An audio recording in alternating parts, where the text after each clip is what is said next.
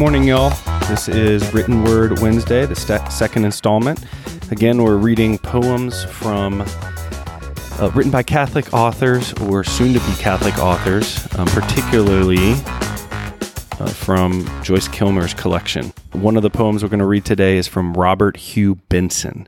Robert Hugh Benson was an Anglican priest who in 1903 was received into the Roman Catholic Church. So interesting, he was the son of the Archbishop of Canterbury, so a high-ranking Anglican official. His son, Robert Hugh Benson, eventually came into the church through his study and his prayer, and he was an author. His first, or one of his books called Lord of the World, 1907, so this is after his conversion, is generally regarded as one of the first modern dystopian novels. So that's kind of cool. Yeah, here's his poem, After a Retreat. What hast thou learnt today? Hast thou sounded awful mysteries?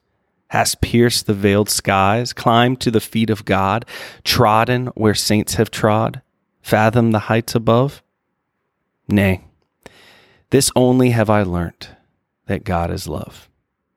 What hast thou heard today?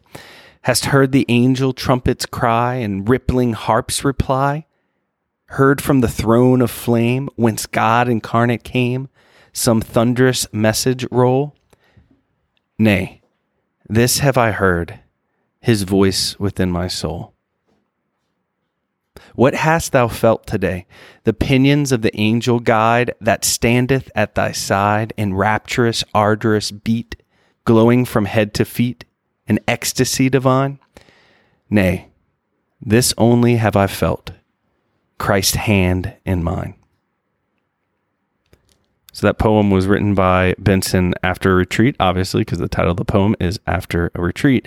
And what I love about it is the ordinariness of prayer. So he's placing prayer and ordinary experience, and have you heard the awful mysteries and heard the angel trumpets cry and all this stuff? And he's like, nope, I just know God is love. His voice is within my soul, and Christ's hands in mine. Simple. So that's Robert Hugh Benson. The second, and my computer just fell. Hold on. Okay. The second and last poet we're highlighting today on Written Word Wednesdays is an interesting fellow that I've never heard of most of these guys, but Wilfred Scowen Blunt. He was Catholic, born Catholic, but his whole life wavered between atheism and Catholicism and hedonism. He had a lot of mistresses. And what I like about Joyce's, choices, wowzers, Joyce's choices, is that, not everyone's a porcelain saint here. These guys are Catholic. They have a Catholic worldview because they've been formed in it. He's not perfect. But at the end of his life, he did receive the anointing of the sick, extreme unction, confession. And as one person put it, I was reading in the Wikipedia article, and I thought it was interesting. So the Wikipedia article says, as an adult, he became an atheist.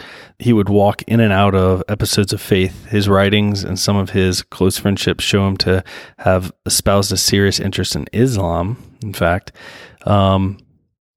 before he died, he agreed to see a priest, Father Vincent McNabb, and received communion, thereby fulfilling the prediction of Sir William Henry Gregory, as recollected by his wife. He said, You will see, Wilfred will die with the wafer in his mouth. So I don't know if Gregory was a fan of Catholicism and that was a little jab, but I receive it as, a compliment. I would like, food for the journey. So if I'm dying, bring the priest with the Lord, put them in my mouth. So the two poems, one is from the anthology. It's called How Shall I Build? And it's a juxtaposition between his looking at his life and his inability to live a Christian ethic, but him offering everything he has. So that's the first one. How Shall I Build? By Wilfred Scowen Blunt. How shall I build my temple to the Lord? Unworthily I, who am thus foul of heart, How shall I worship, who no traitor word know but of love to play a suppliant's part?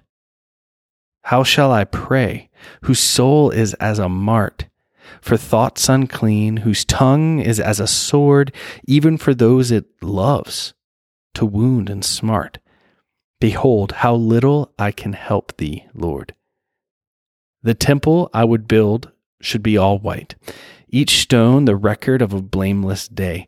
The souls that entered there should walk in light, clothed in high chastity and wisely gay. Lord, here is darkness, yet this heart unwise, bruised in thy service, take and sacrifice. Humble and real about who he is, but asking God to take him, even though he's not perfect. Pretty cool. The last one I wanted to read is actually not found in the anthology, but as I was reading, he was an anti-imperialist. He also supported Irish independence, which would ultimately come to fruition in 1922 with unfortunate warfare, but again, I'm reading all this history because of my family, but he was imprisoned because he got into a fight in a town hall meeting and about Irish independence. And in prison, he wrote a book of sonnets called In Vinculis,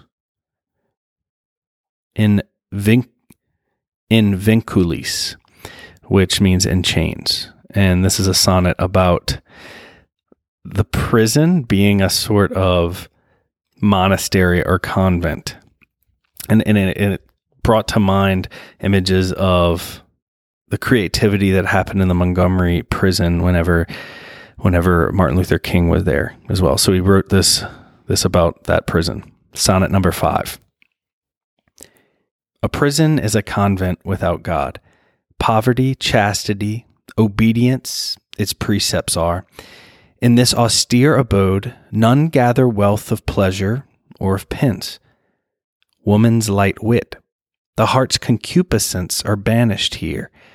At the least warder's nod, thy neck shall bend in mute subservience, not yet for virtue, rather for the rod. Here a base turnkey novice master is, teaching humility. The matin bell calls thee to toil, but little comforteth. None heed thy prayers or give the kiss of peace. Nathless, my soul, be valiant. Even in hell, wisdom shall preach to thee of life and death. There you have it, Wilfred Scowen Blunt's sonnet number 5. And I will see you next Wednesday with more poetry from the 19th century written in English. God bless. Bye.